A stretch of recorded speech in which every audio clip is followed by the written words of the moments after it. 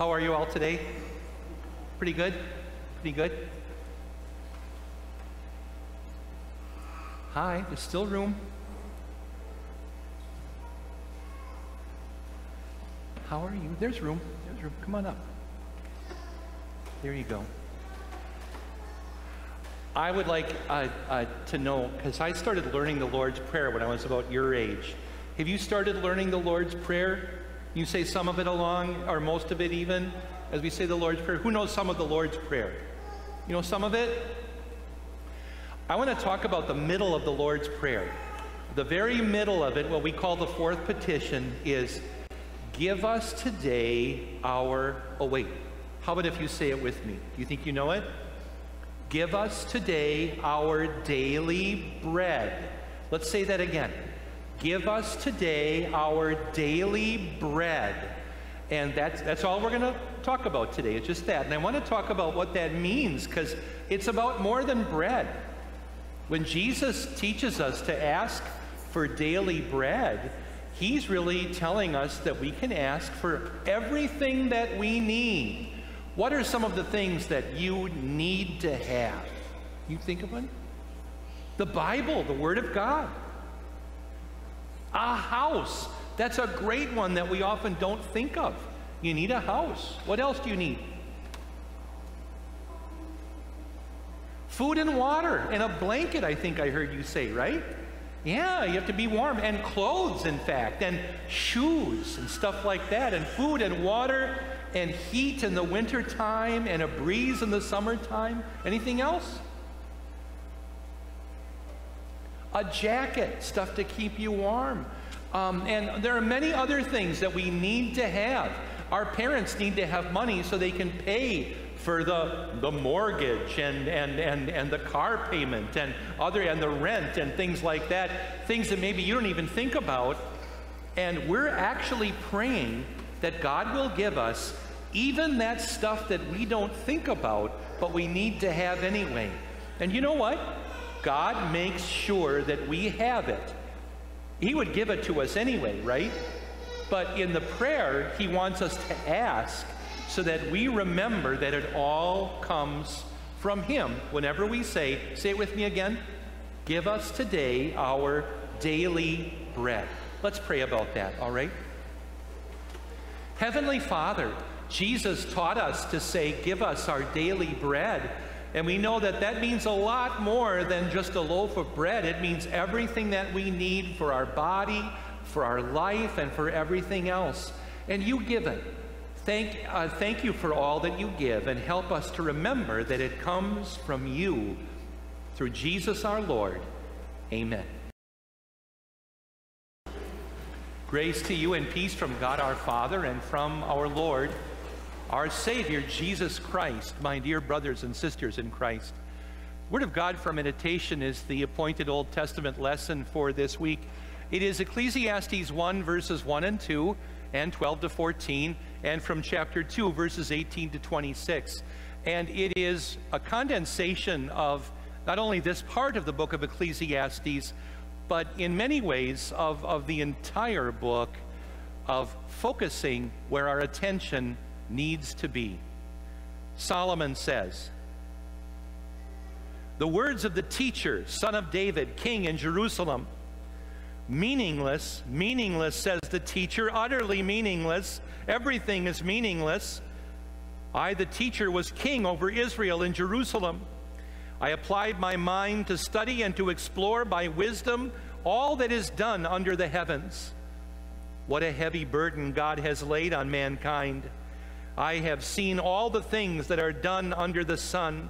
All of them are meaningless, a chasing after the wind. I hated all the things I had toiled for under the sun, because I must leave them to the one who comes after me. And who knows whether that person will be wise or foolish. Yet they will have control over all the fruit of my toil, into which I have poured my effort and skill under the sun. This too is meaningless. So my heart began to despair over all my toilsome labor under the sun. For a person may labor with wisdom, knowledge, and skill, and then they must leave all they own to another who has not toiled for it. This too is meaningless and a great misfortune. What do people get for all the toil and anxious striving with which they labor under the sun? All their days their work is grief and pain. Even at night their minds do not rest. This too is meaningless. A person can do nothing better than to eat and drink and find satisfaction in their own toil. This too I see is from the hand of God, for without him, who can eat or find enjoyment? To the person who pleases him, God gives wisdom, knowledge, and happiness. But to the sinner, he gives the task of gathering and storing up wealth to hand it over to the one who pleases God. And this too is meaningless, a chasing after the wind. This is the word of the Lord.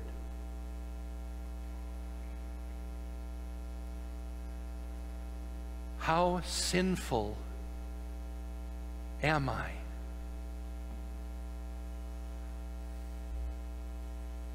You and I know that everything we do is stained with sin. All of my words, all of my, even my posture, what people call one's body language, is affected and afflicted by sin. We realize that our thoughts, our very thoughts are under siege from outside and from all around us by sinful impulses, by concepts that come from other places and from inside, and all from our enemy, the devil, so that we are always sinful, all the time. And God sent his Son, Jesus our Savior, to enter into the world, to live the perfect sinless life that God requires of us all, and he did it in our place. And he died the perfect innocent death so that our sins were laid on his shoulders, so that none of the guilt of our sins is on our account, because we put our faith and our trust in him. He had compassion on us. He made satisfaction for our guilt and our sinfulness. He rescued us from all of our sins. And now what Solomon the teacher is talking about is what comes in the life of the believer, knowing that this is our status before God. This is about our spiritual lifetime. How do I live to give glory to God? What is my attachment to my achievements? What is the true value and meaning of what I do? Solomon did a lot. Solomon wrote, we're told early in the book of 1 Kings, that Solomon wrote 3,000 proverbs, that he wrote 1,005 songs. That's not an estimate. That's one more than 1,004 songs. That he wrote a whole library all by himself, books and treatises on plants, on volumes on different animals, and on birds, and even on things like reptiles and fish. But he says in our text that he hated all of this. He came to hate it all because he was going to have to leave it all behind to someone else. Someone who had not worked for it. Somebody who might not care. And somebody who might not use it to illuminate their mind and their knowledge, but might use it instead to light a room or to warm the fire on a cold winter night. And you know, while we do have the books, the inspired books of Proverbs and Ecclesiastes in the Bible, which surely must account for most, if not all, of the 3,000 Proverbs that Solomon wrote,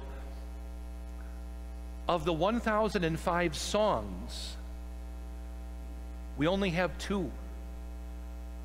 Psalm 72 and Psalm 127. That's it.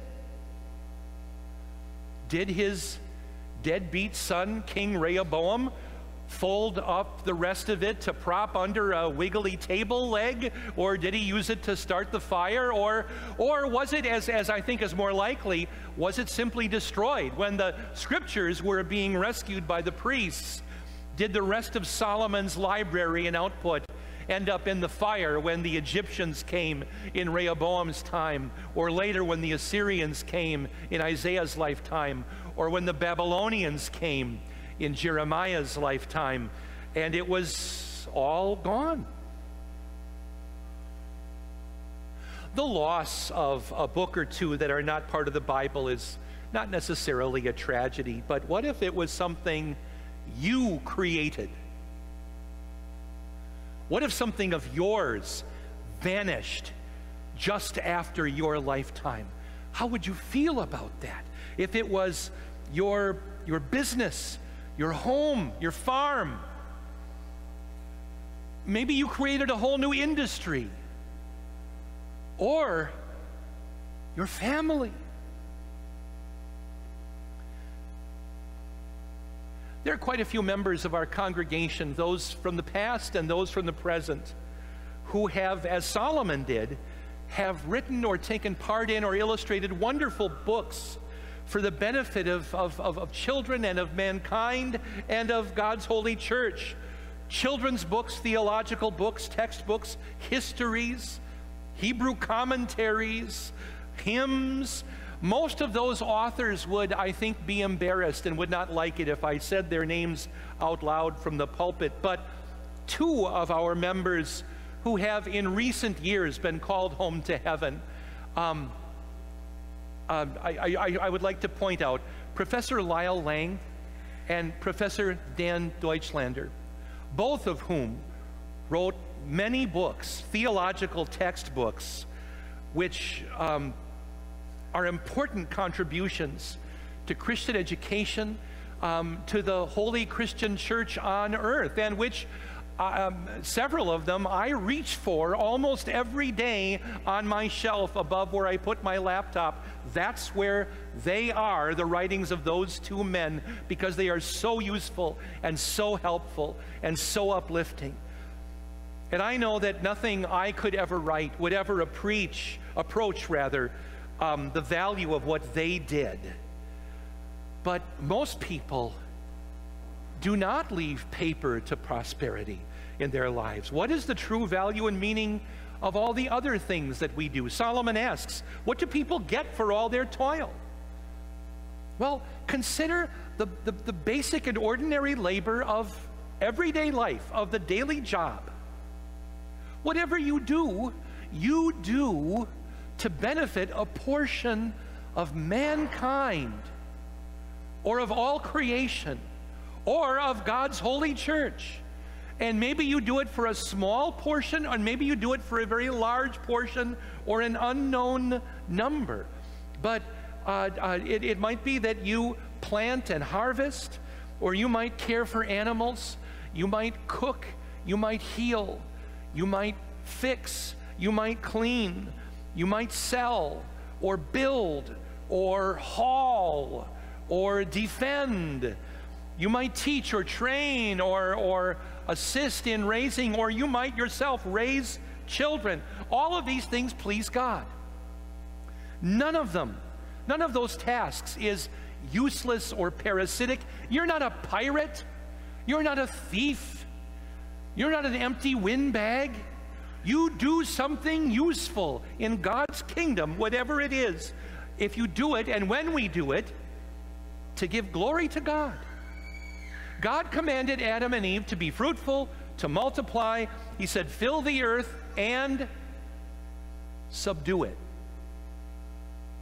And each one of us plays a role, a unique role in that act. Whatever you do is part of that vast chain or tapestry of tasks that enables the entire human race to subdue and care for the world that we have been given by God.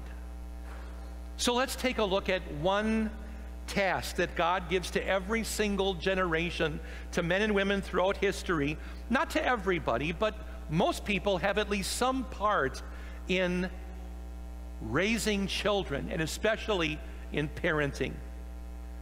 Every parent knows that children do not come with instructions, and that we make mistakes. When my first son was born, and my wife was finally getting some sleep, and all of the visitors left, and the nurse left to clean the bassinet, that's the thing they lay the baby in, and handed me that child. And I looked around thinking, I should really hand him off to his dad. And then I realized I'm his dad. It hadn't hit me completely until that moment. And that education of a parent continues. Even now, 26 later, it keeps on going because you never stop learning. And it does seem, doesn't it, like some of the best lessons you learn in parenting come after, long after you needed that lesson. But God forgives our mistakes. In the same way, parents need to be patient and forgiving with our children. If my child makes a mistake, how should I react? If my child sins, how should I react? Do I have to get as angry as my grandfather used to? Or can I help my child learn from his mistakes, repent of his sins, even learn to ask God's help in avoiding temptations and sinfulness? After all, a mistake is not always identical to a sin, and an unexpected act on the part of a child may not be a sin or a mistake at all, just unexpected. Like when the boy Jesus remained behind in the temple while his parents were traveling back north to Nazareth. And they came back wondering if they were going to punish, if they were going to scold, but it wasn't a punish-worthy or a scolding-worthy event. Some of the lessons that parents learn involve what not to do. And maybe some of the lessons we learn as children from our parents are, I'm not going to handle it that way when I become a dad or a mom. God continues to forgive our mistakes and our sins, and knowing that He does, we want to turn away from those things and make changes in our parenting and in all of the other tasks that we do. Solomon says, when we serve God and when we are content, this is from the hand of God. This is a blessing from God. Here is the gospel in our text. He gives us satisfaction even in our work.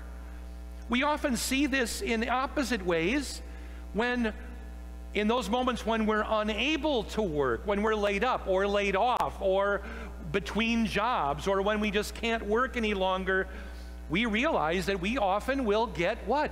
Irritable, frustrated, angry, pessimistic. We get down about it. We begin to nitpick other people, and it's not their fault.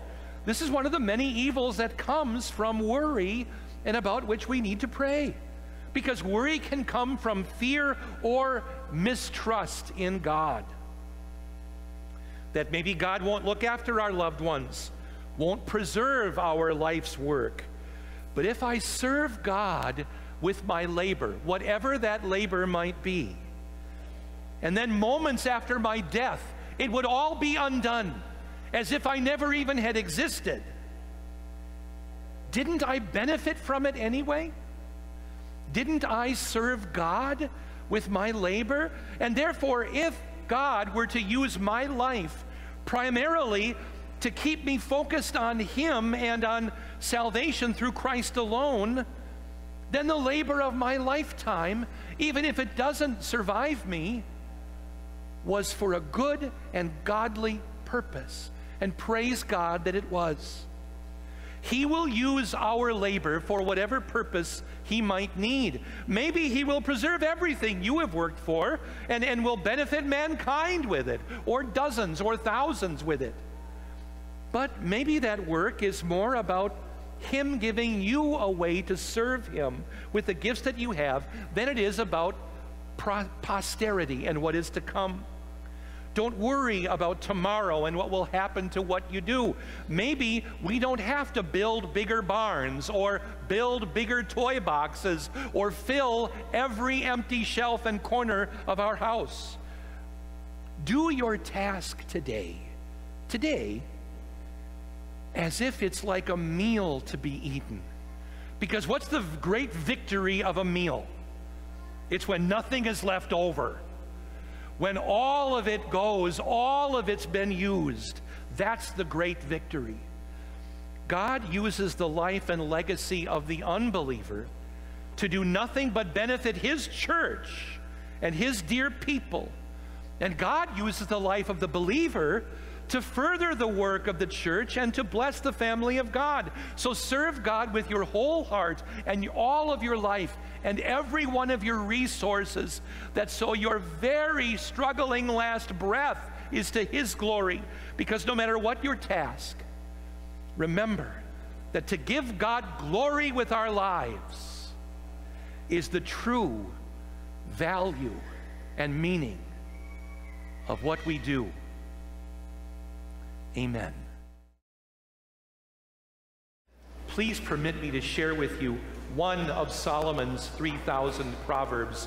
This is Proverbs 10, verse 2, and it serves as our stewardship thought for today. Ill-gotten treasures have no lasting value, but righteousness, which comes from Christ alone, delivers even from death.